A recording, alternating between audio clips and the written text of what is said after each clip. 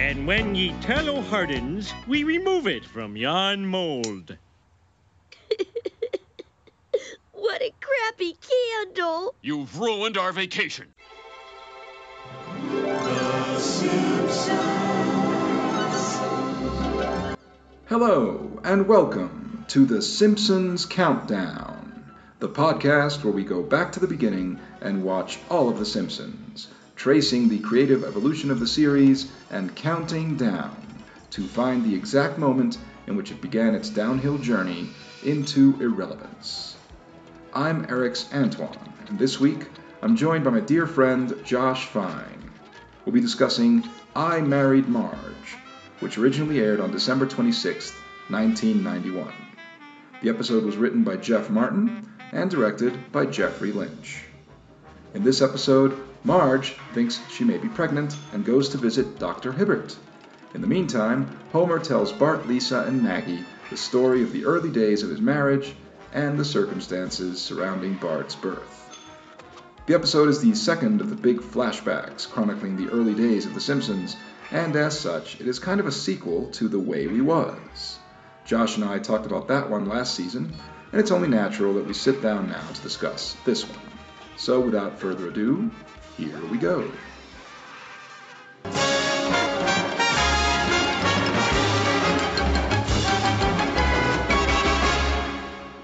Kid, I won't let you down. I swear to you. When you come out of there, the first thing you're going to see is a man with a good job. Yeah, the doctor. So here we are again, Josh, talking about this is the sequel to The Way We Was. So of course it is it's appropriate that you and I be talking about this. It's the sequel. It's the second flashback episode of The Simpsons.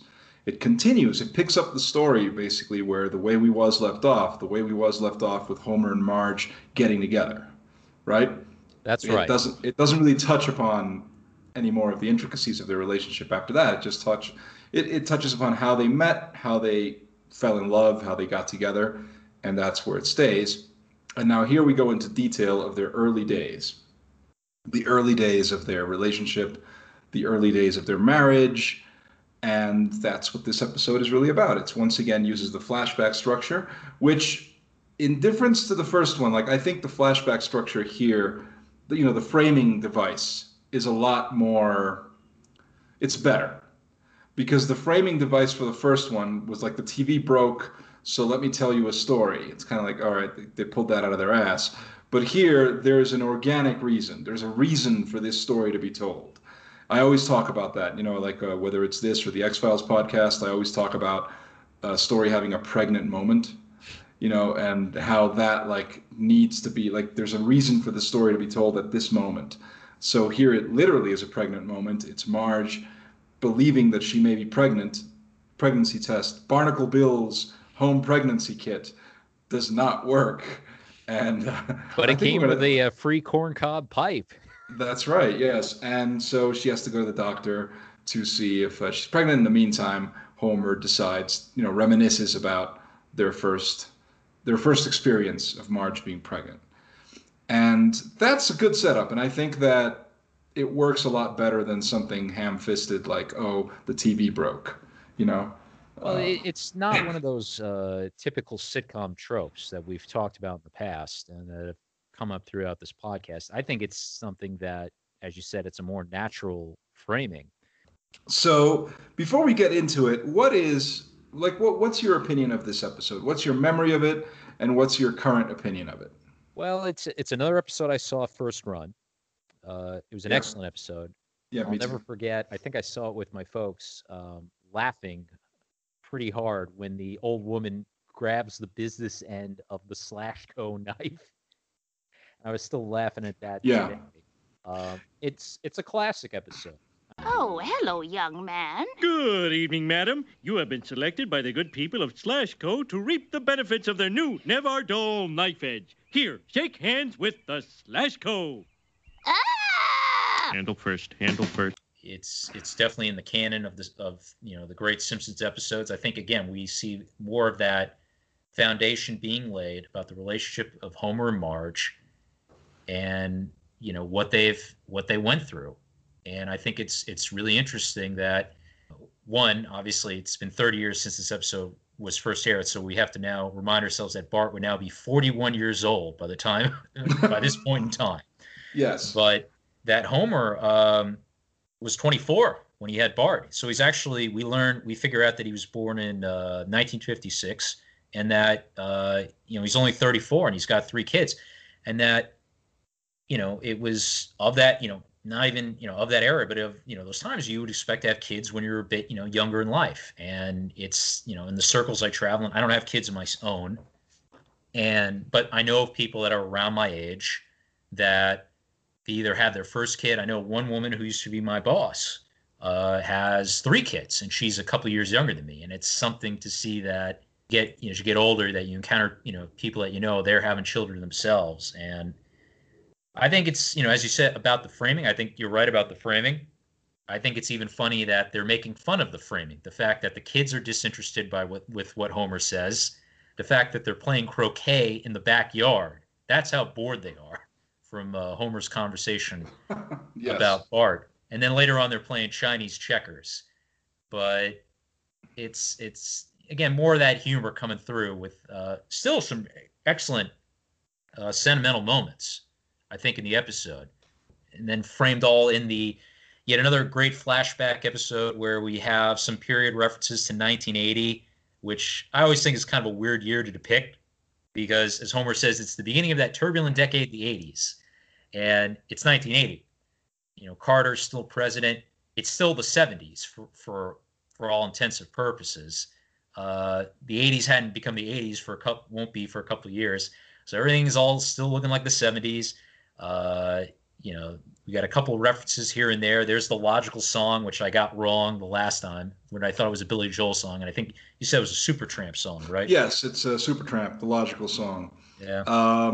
Actually, interesting what you just said about 1980, because it is very much a kind of, it's the 80s, but it's still the 70s for all intents and purposes. And you're absolutely right. In terms of aesthetics, in terms of just the general pop, it's a transitional period.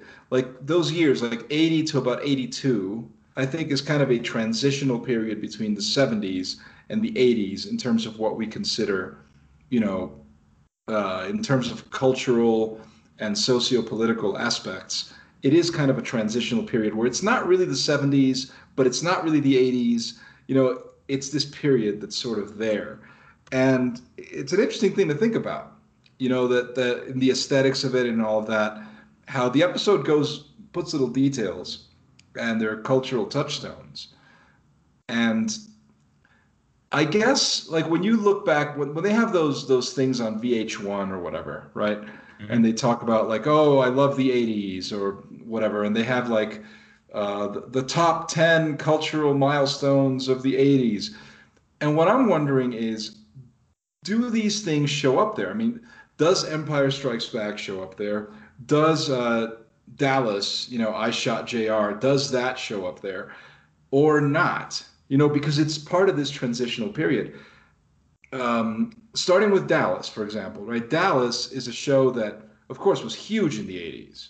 So if you think back to TV of the 80s, you think of Dallas, the, primetime soap. But it began in the 70s. And I'm not sure in which season it happened. I'm not sure where the famous Dallas episode, A House Divided, aired, which is, the season finale of Dallas, whichever season that was, where JR was mysteriously shot. And then, all summer long, everybody was like, ooh, who shot JR? And then you had, like, that was but I don't know what year that was. No, that was 1980. That was in fact 1980. Yeah. Okay. Yeah. That was 1980. So that would have been, so basically the events of this episode, like this episode, I suppose takes place in like the summer and fall of 1980. Yeah, I would agree with that, because we see Marge isn't pregnant by the time Empire comes out, which I think was that would have been what? That would have been the summer of 1980. Let's do. Actually, you're totally right. You know what? That's right there. That tells us when this episode takes place. I mean, it takes place. Presumably, it takes place over several months. It takes place over a 9-month period. But they go out on that date. It opened on May 21st, 1980. Okay, so so the start of summer, basically. Yeah, so basically, so we could, we don't have any way of knowing if they went to see it on opening night, but we can imagine that they must have gone somewhere in that week. Well, not only that, it's pedantic to say that if they got, Bart was conceived on the night of, when they saw Empire, then yeah, he would have been born in 1981. But, that's neither here nor there.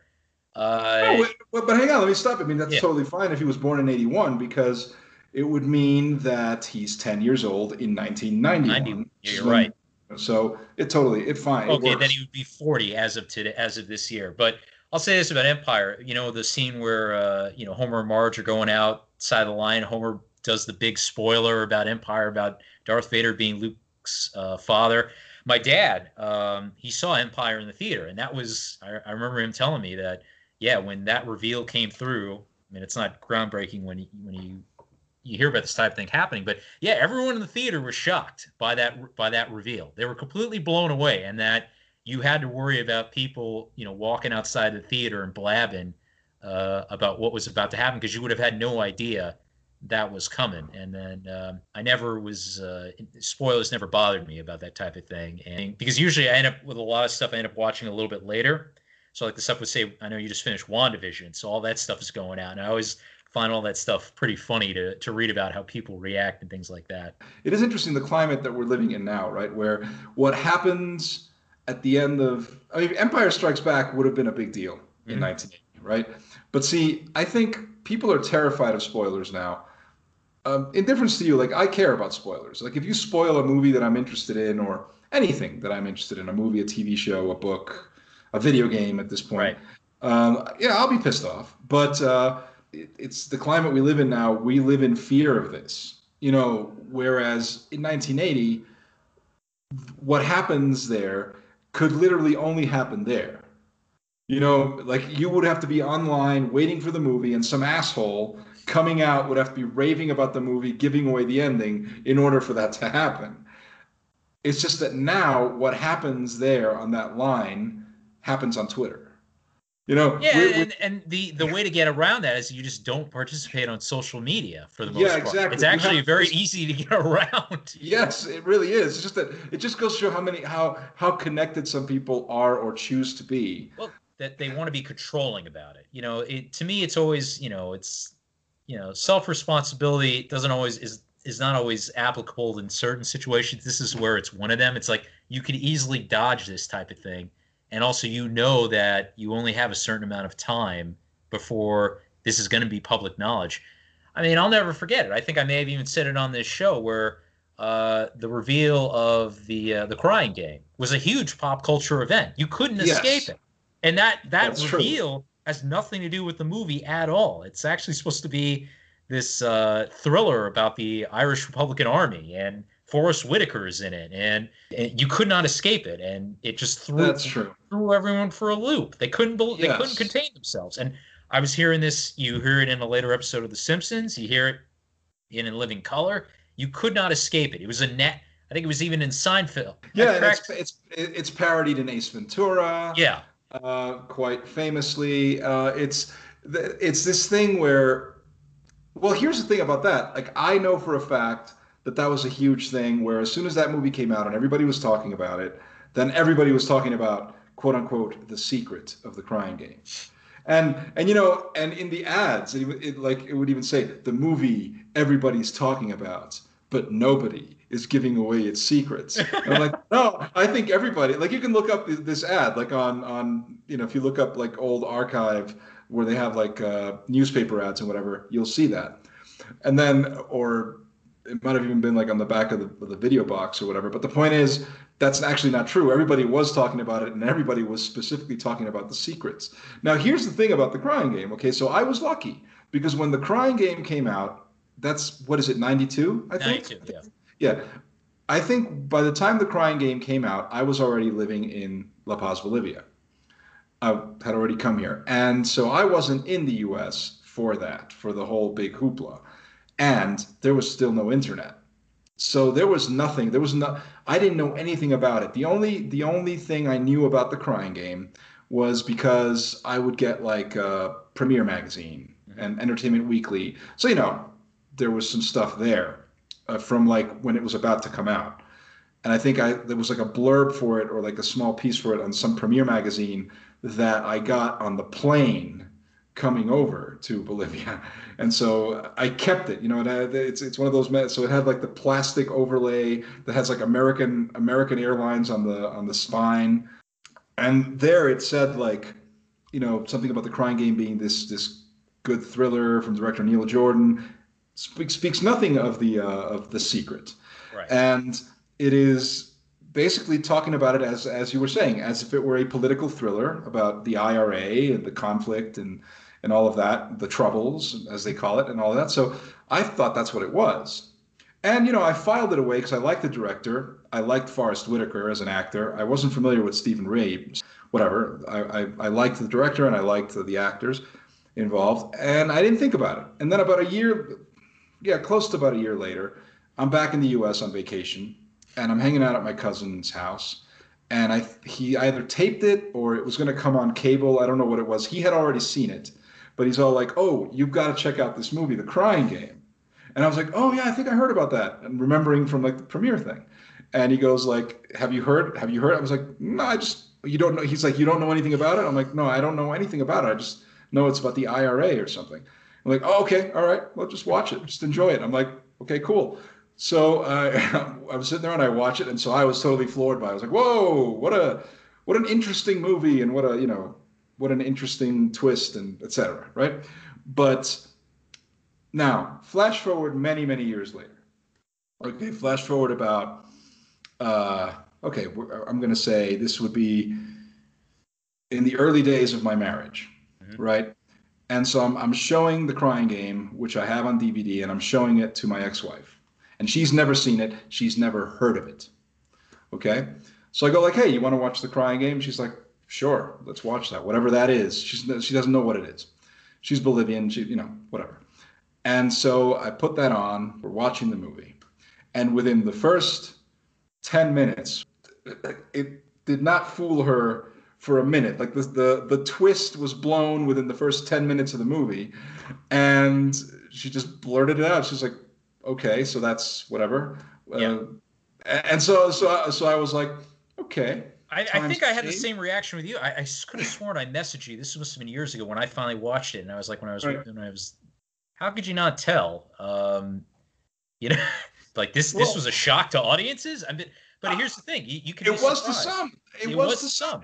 It was like it was to me, and I remember like it was to me, and I watched it, and I was like, whoa, it's okay, interesting.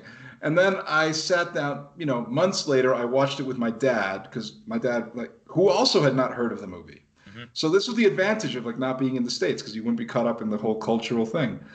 And I remember, we're sitting there, we're watching the movie. Scene comes on. My dad's leaning back. My dad, a very masculine heterosexual male. He sort of just the scene comes up. Oh, she can do my hair anytime. So I'm just laughing, because I'm waiting for the big moment because I know it's coming. Oh, and so that's the thing. I'm like, all right, well, so. And yet now, for whatever reason, now it probably doesn't work. I think it's. I would be curious. It would be interesting to sit down with someone because the thing with with my ex-wife is one thing, but I'm pretty sure that experience that she had must have been the same for many people back then. But for some reason, I think it was even more prevalent now. Yeah, I would agree with that. I mean, here's the thing. You look back at certain things and you think, how could this be the case? The great example of. I remember this from Behind the Candelabra, a wonderful TV movie with Michael Douglas as Liberace. And he had sued, the women loved Liberace. No one knew that Liberace was gay. And then he had even sued a tabloid and won that said he was gay. And he won a case and basically in court saying that he wasn't. And it's one of those you had to be there type moments, I guess. One thing that you brought up that is a key. You said it's this twist that is a big shock, and that if you tell someone, they might get pissed off. But the movie does not actually hinge on that twist. It's not like blowing the ending of The Sixth Sense or something. It's not like that. It's basically like it's something that happens halfway through the movie that then changes your perception of everything that's come before it and colors what comes next. And it's very interesting. It's an interesting thing. And you then explore the relationship between these two people now that the dynamics of that relationship have changed. But yeah, I don't think it's something that entirely ruins the movie for anyone. You know, it ruins the surprise, maybe, but chances are that that person was going to be able to see it coming anyway, unless like me, they just whatever, and, or me or my father who just didn't for whatever reason see it coming. I think that twists, like spoiling The Empire Strikes Back, okay, in 1980. I can see that being a real fuck you kind of thing. I can see that being a real, oh my God, like really you had to blow that? Like that's a nice little surprise. Because that's literally the ending of the movie. Well, right? And on top of that, you're standing in line for the movie. It's it's a real dickhead move, and interestingly, the guy who says, "Oh, thank you, Mr. Blow the picture for me," that's Dan Castellaneta's real voice. He's just voicing that one guy. Yeah, that guy who looks very 1980. He's got the stash. He's got like that's period detail. Period detail is important. Oh yeah, very much that 70s overhang. Dr. Hibbert is still got his afro. Weirdly, they didn't make any period changes to Mr. Burns. They did it to Smithers. He had a different haircut. But I think it's fascinating with this episode because you get this from the commentaries that there are, Sam Simon was kind of deriding the writers for saying you have like material for 3 episodes here. And not only were able to cram 3 episodes worth of material, this episode runs a little bit short. That's why you have certain images that kind of freeze, like when Patty, Selma, and Marge are taking their picture. It kind of freezes for a second. The other scene where it freezes is at the where Homer, in his montage of various jobs, goes and he works at a dog training school. Yeah. And he's just staring at the sign for what must be like 5-10 seconds. And it just freezes. Yeah. And that's because the episode ran short. It's not like a technical issue with the DVD Yeah. or anything like that. Okay, that's interesting. It is very plotted. I saw that behind the scenes detail that you're talking about, where they said, this could have been 2 or 3 separate episodes instead of just cramming it all into one episode. And I don't think I agree. I don't think you can make a whole episode just about Homer getting his job or just about Bart's birth. I mean, you could potentially do one just about Homer getting his job. And that's basically the dramatic arc of the episode. But you couldn't do one just about Bart's birth. You know what it would have been like with Bart's birth? It probably would have been like the film Knocked Up. Basically, that it would have been something like an animated form. Because you realize, if it had been a full episode about Homer having to deal with the fact he's got a kid on the way, there would have been a scene where he realizes he needs to take more responsibility for himself. Because in that one scene where he decides he's going to leave because he has to go out and support his family, it's, there's nothing it's just something that he decides on his own because his dad, Abe Simpson, is, again, giving horrible advice, basically cheering him on the fact that he knocked this girl up, got her, is, having a kid out of wedlock, and he's proud of him. Yeah, no, he's basically saying, "You lucky bum, you was like the fish jumped right in the boat. All you got to do is whack her with the oar." Yeah. So basically saying like you lucked out because he says like why? Because it's the right thing to do. He's like no, because you'll never do any better, right? So basically saying you got lucky, you got this girl pregnant, so now she has to marry you. And that's like whoa, that's really creepy and sleazy. Yeah, it is. I mean that's basically. Simpson. The plot of what happens in Knocked Up, which I'm sure you've seen. I mean, it's no one has probably seen that movie in years, but I remember seeing it in the theater, and that's what I was thinking of when I was watching this episode. Yeah, I don't think that honestly. I think, as you said, I think that we could have gotten it, but it's not necessary. I don't think we would have lost any. The episodes would have been more bloated. I don't think we would have gained any new insight. I think that the points that they're hitting are so impactful because, again, of the economy of storytelling, they have to, they got to keep things moving. I mean, you have at the end, where Homer goes to gets his job at the plant by basically saying he'll be the most spineless lackey you can get. Yeah, and he yeah, wins basically the job for that. Yes. No, yeah, that's kind of what I'm saying. I think this episode is fine just the way it is. I don't think that it has enough material for 3 episodes at all. I think it is a very well plotted, focused episode, which is about that. It's about Homer's transition into adulthood. That's what it is. So it's a perfect follow up to The Way We Was, which showed his teen years, showed how he met Marge, and now here we have his transition into adulthood, into full adulthood. He's a young adult. He's 24, got a girl pregnant, and I mean, the arc of the episode is him getting a job, him becoming a responsible adult, head of a household, quote unquote, and they're able to balance the moments of sentiment, like what you were saying, the decision that he makes, to leave. You have these scenes that are like dramatic scenes with touches of humor.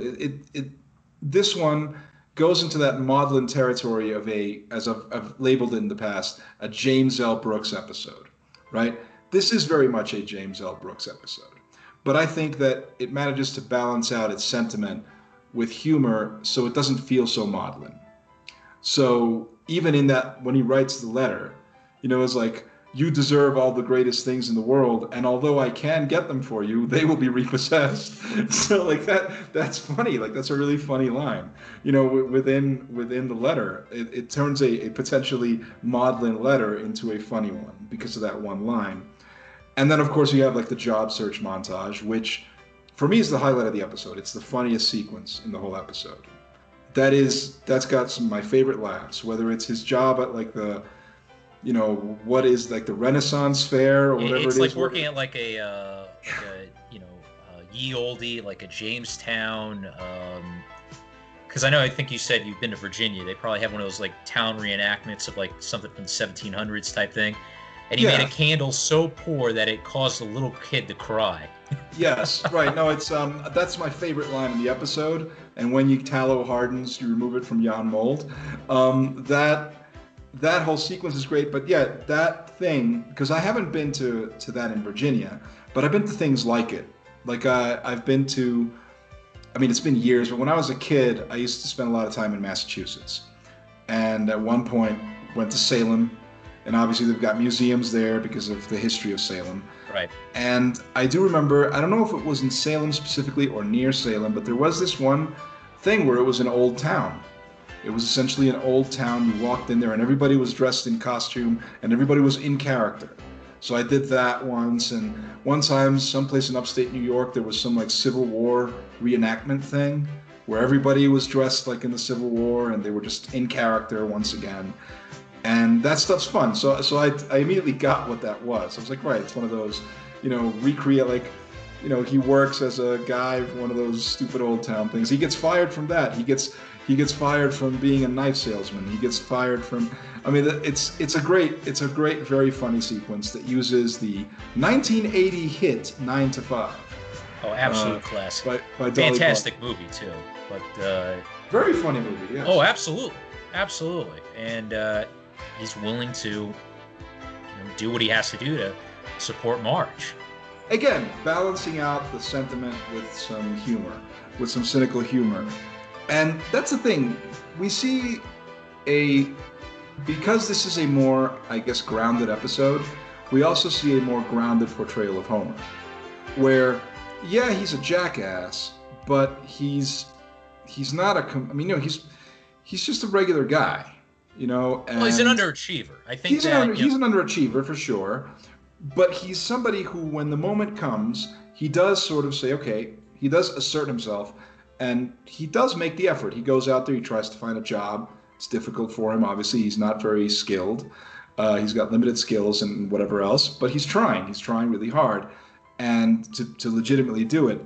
When he marries Marge, when he proposes to Marge, he actually writes a very eloquent proposal.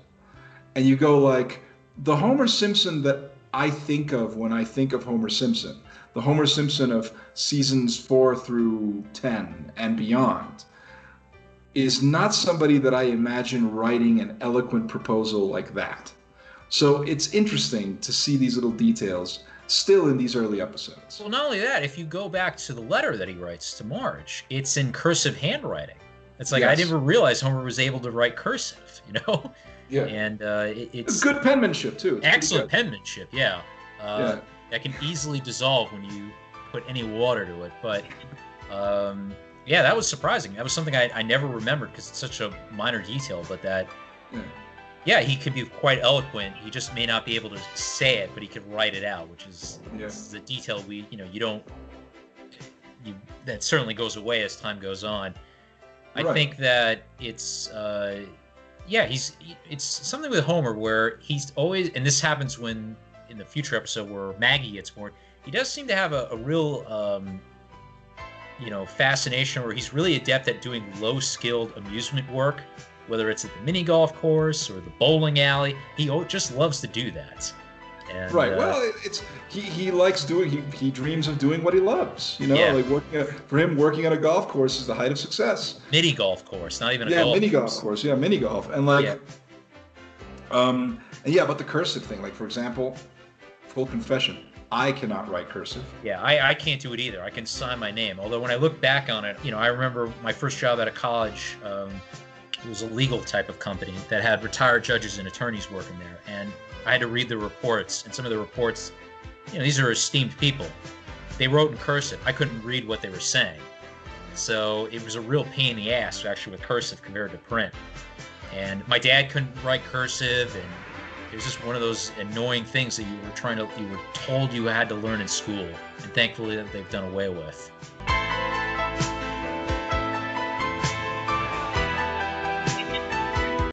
Again, when you talk about the balancing of the humor and the seriousness of it, I think it's summed up actually in the last scene when Homer goes back to talking about what he did to when he had Bart, and then that he was blessed with Lisa and Maggie, and they're proud of that. And I think that's I'm not a parent. I don't plan on being a parent. I know you're a parent. Maybe you can relate to that last scene where he's grateful of the fact that he's had the children that he's had. But he's immensely relieved that he's not having another kid because he doesn't want to go through the process of raising another kid.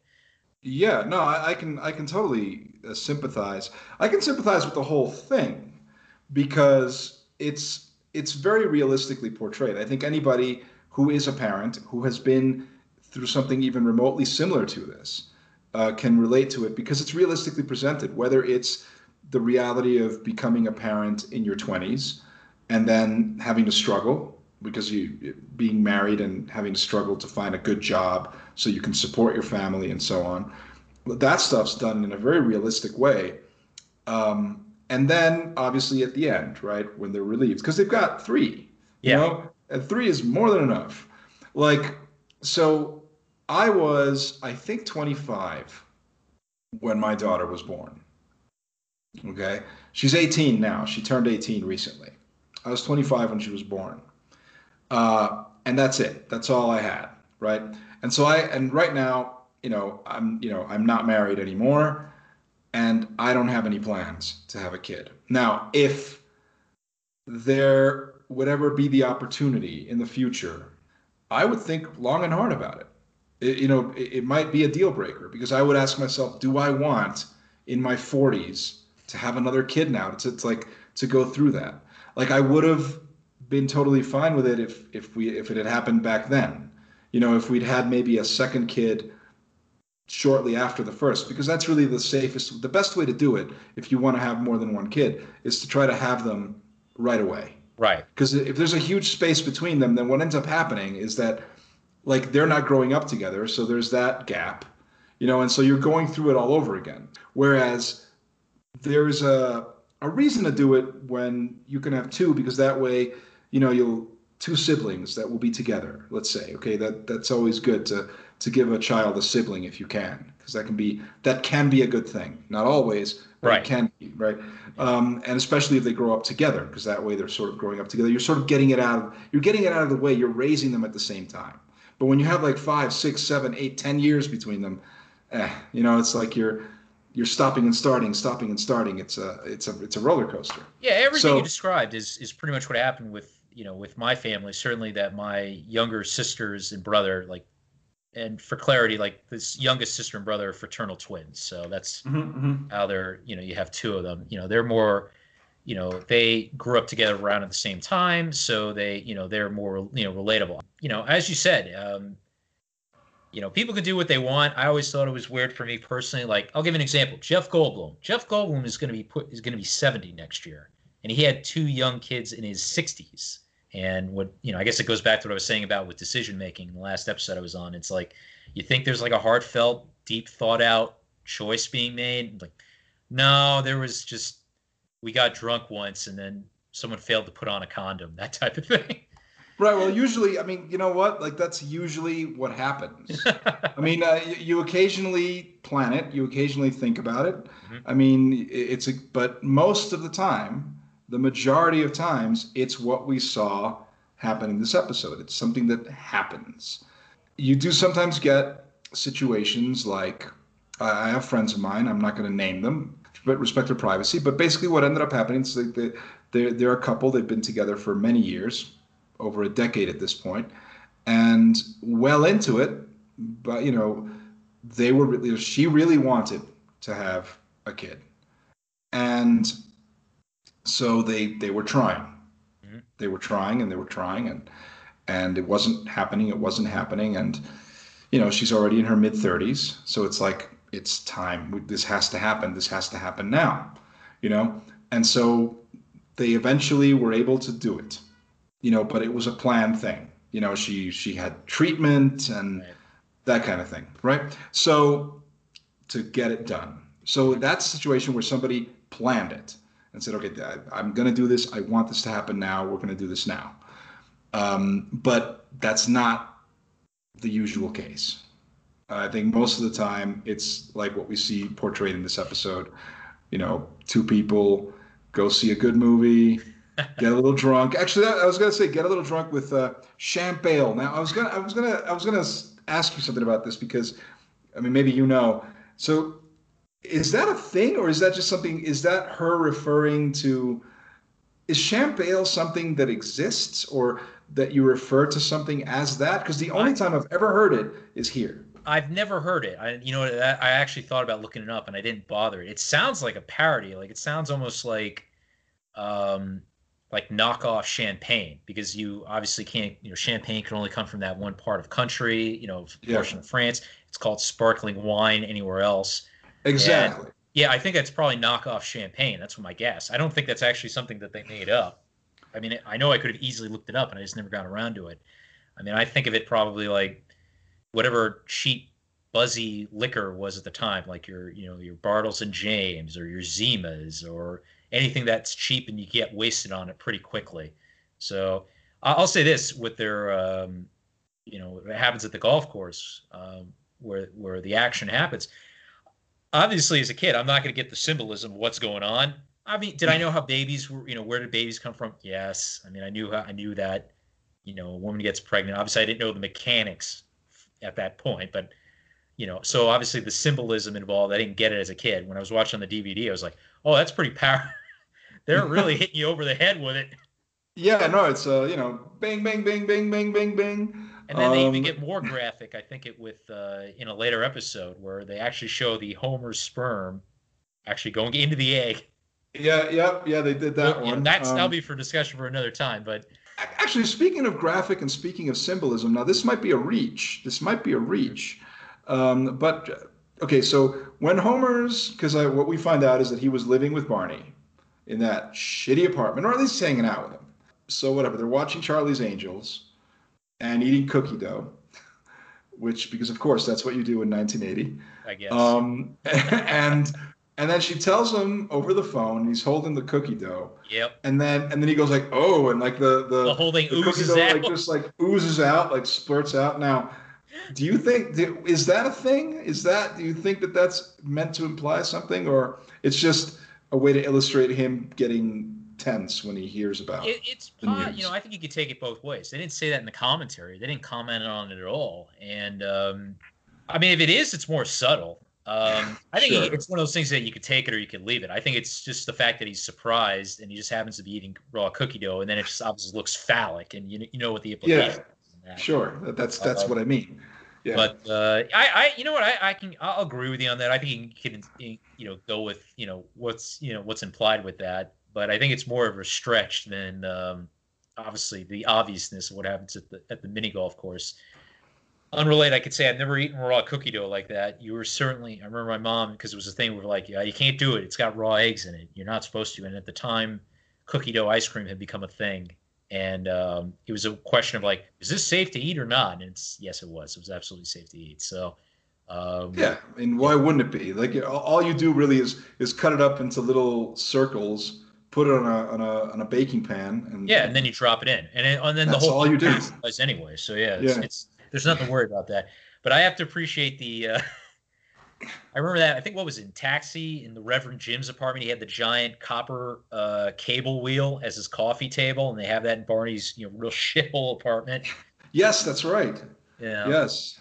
I'll point this out too. I think it's interesting that Homer and Marge have been together at this point for 6 years. It's not, whether it was on or off, but they were together for quite a long time before this happened. Who knows what the timeline is, but they were committed up to that point for already. Again, if we assume that they were committed in high school, that was 1974. It's 1980, so now that's already 6 years. That's a good relationship right there. Because it makes sense. You're with someone for 6 years, and maybe it's time to tie the knot. If things are really working, if you're thinking maybe you can move in together, have a family, why not, right? So I don't see any reason for it to have been an on and off thing. It could totally be a totally good relationship. If she didn't get pregnant before, it was because they were lucky. Because that's ultimately what that's how it is. I mean, it's a crapshoot. All it takes is one night of bad luck. Maybe maybe she was on birth control. Maybe he was using a condom, or maybe they were, as they call it, the Vatican roulette. Maybe, maybe they were doing that, maybe they were counting the days or whatever it is. I don't think any thought was put into that. I think if you wanted to think this through, I think probably Marge was on the pill or something like that, because the pill was definitely around by that point. Yeah, to prevent that from happening. Yeah, that makes the most sense. Yes. Yeah, because I don't think it's. That's probably we're probably better off not seeing the episode of where the whole idea of him getting Marge pregnant, because we probably would have had some terrible 6 years into their relationship. That because that's kind of your point. They are. They've been together for 6 years, and she hasn't gotten pregnant. She gets pregnant this one time that they go out on one date, of which we can imagine there have been many dates. Right. Because he says that because he's been together. He had been dating Marge up to that point. They were together for that time. So it's who knows what had happened previously. I think it's just the fact that he's only 24 and that he has a kid on the way. I knew. Yeah. Which again, if we went back around that time, even around that time, or especially go back a couple of generations, that would be the expected time when you'd have a kid. Sure, it's normal. Yeah. And my dad was also 24 or 25 when I was born. So like it's a normal thing. It's the normal kind of time period. Yeah. My dad, my folks were a little bit older. They were 29 and 30, which is still young. And then my sister, I have a nephew now. So my sister was 26. I guess it just goes back to what I said before about the circles you travel in, where you live and who you hang out with, that you think, well, having kids is a normal thing. It's just, something I was thinking about. And again, you mentioned before, you were 25. I imagine that would have been was that the expected age? Something that you would think, all right, maybe this around the time, this is kind of expected of me, that kind of thing. Right. Well, yeah. I mean, it wasn't, because much like anything else, this wasn't, in my case, it wasn't necessarily something that was planned. But it was something that was, when the time came, it was something that was decided. Because again, it wasn't planned, but then it was decided. Right. Yes. You have to make a choice on that. Yeah. Yes, we're going to go through with this. Okay, fine. So that's the thing. Like, yeah, it happened at that time. I didn't ever think about it. It was like, I thought, well, maybe it'll happen, maybe it won't. It's not something that I wanted, certainly. But when it happened, I said, well, then I guess it's okay. I guess the time has come for me to do this. And that's it. And I do think that, 24, 25 is a reasonable time for it to happen. I think much before that is probably not a good idea.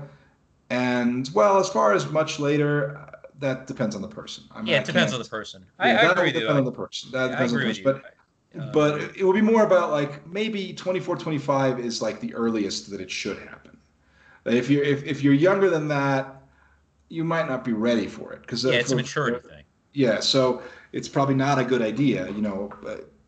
All due respect to anyone who's had kids that young, but it's probably a better idea if it's in the second half of your 20s as opposed to the first half of the 20s. Yeah, and certainly even not then, your teens. oh yeah, absolutely. Again, because as I said, it's a maturity thing. But after a certain point, you have a whole life here, and that's your responsibility to take care of that child, and and you don't want to do anything that's unfair to the child, unfair to the kid. One of the important things is when you name your kid.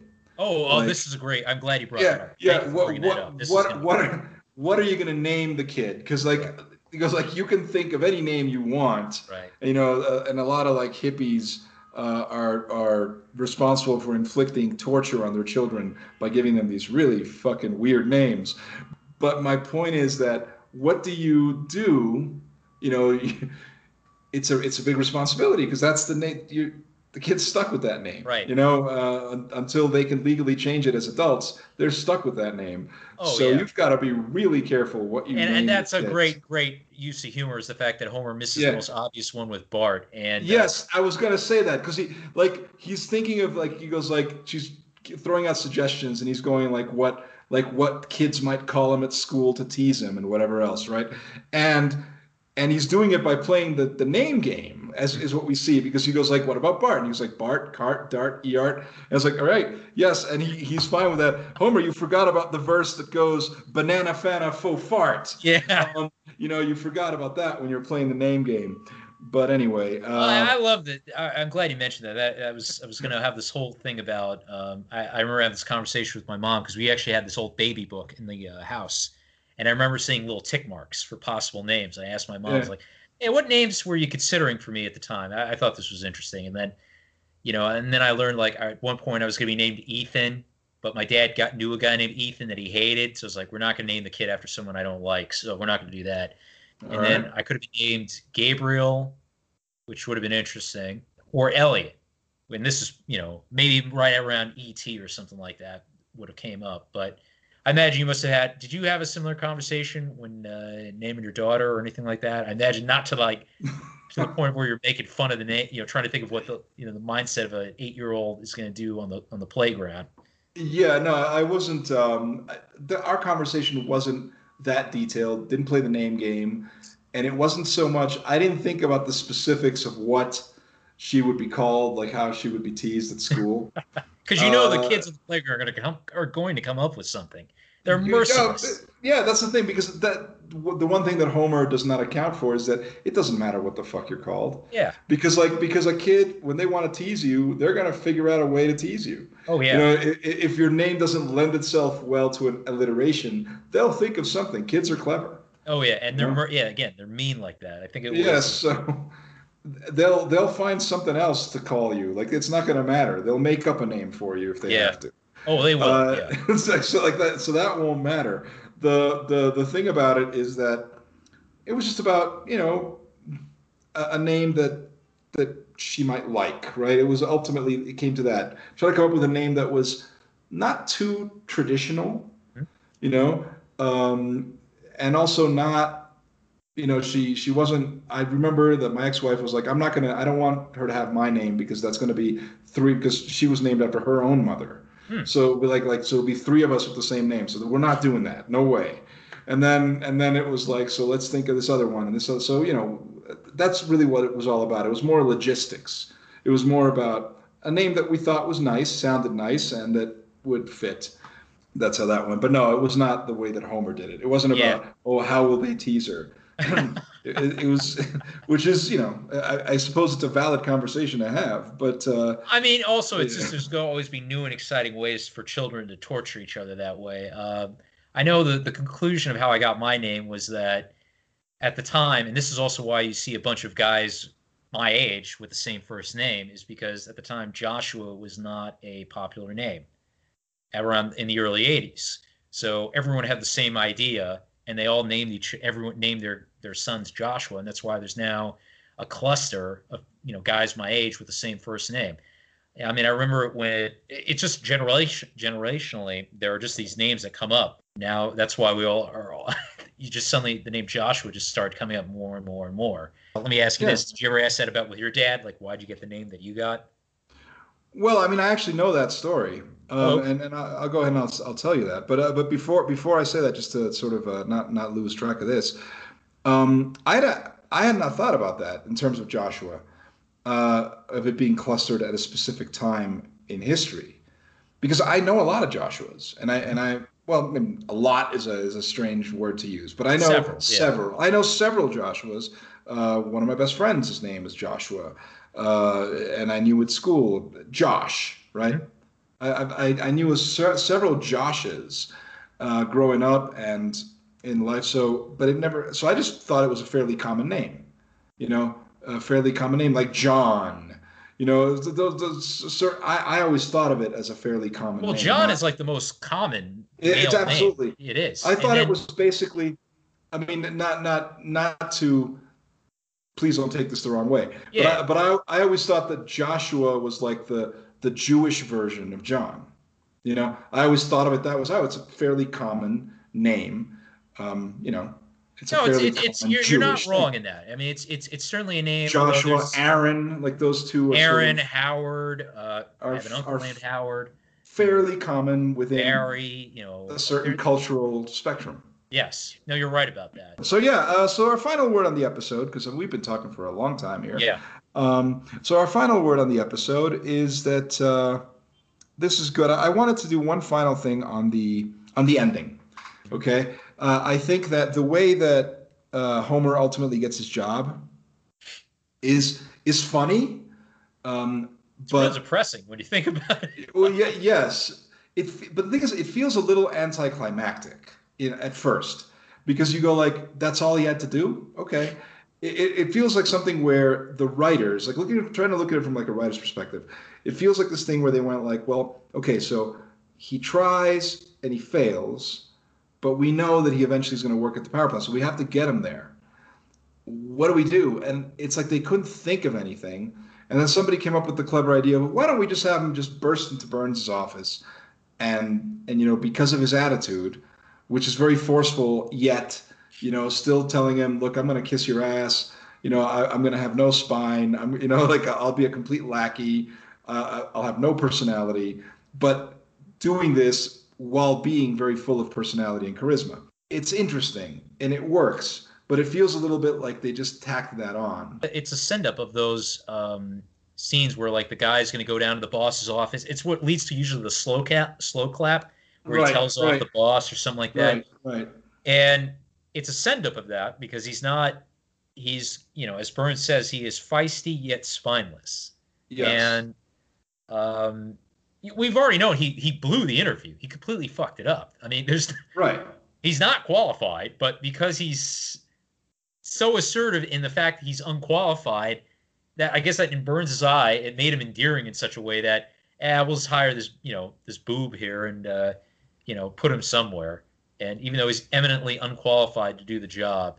That is then counteracted by him at the hospital telling off Patty and Selma.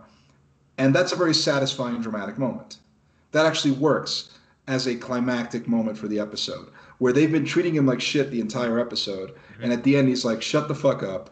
He doesn't use those words, but he basically just, he tells him off. He tells he says, shut up. And then he's like, I'm paying for this. I have a job now. You can't treat me that way. You're going to have to respect me now if you want to be a part of this family.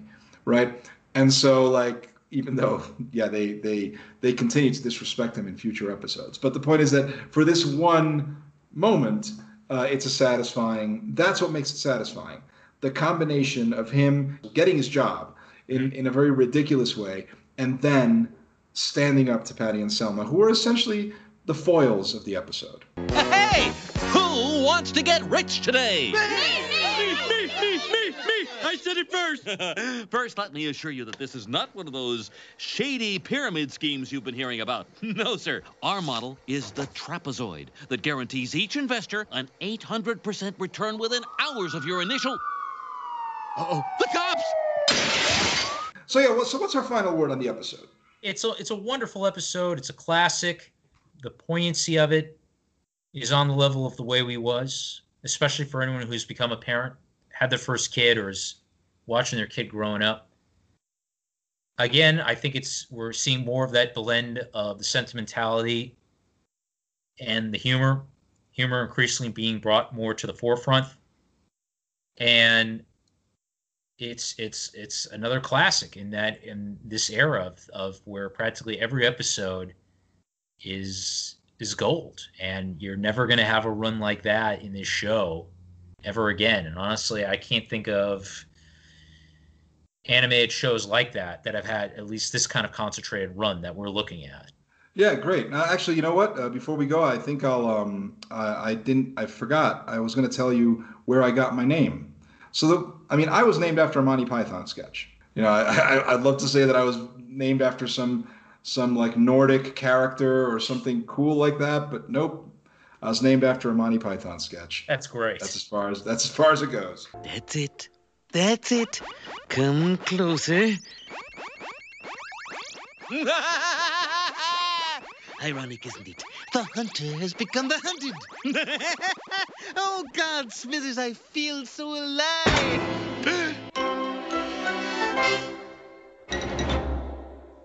So that's it for this week's installment of The Simpsons Countdown. Thank you for joining us. If you enjoyed this, consider showing your support. It's really very simple. Give us a like or a favorable rating. This podcast is available on Apple, Spotify, Anchor FM, and other podcasting platforms, so adding a brief review, if possible, might actually help boost the podcast's profile. And if it isn't too much trouble, please do share this with all your friends on social media. Speaking of social media, you can follow the Eric's Antoine Network on Facebook or subscribe to it on YouTube. You can also follow me on Twitter at Eric's Antoine Net, and feel free to find me and follow me on Letterboxd, where I frequently post film reviews you may or may not agree with. That's up to you. I'm Eric's Antoine, and I'll be back next week to discuss Radio Bart, in which Bart celebrates his 10th birthday, plays an elaborate prank on all of Springfield, and then falls down a well. Clay McCormick of the Penske File will be on hand to discuss that with me, and I hope you'll join us. In the meantime, stay safe out there. Get vaccinated as soon as you can. See you soon.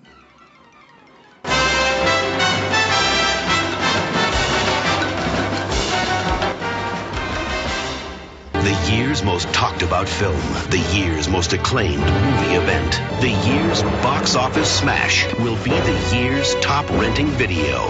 The year's best kept secret is...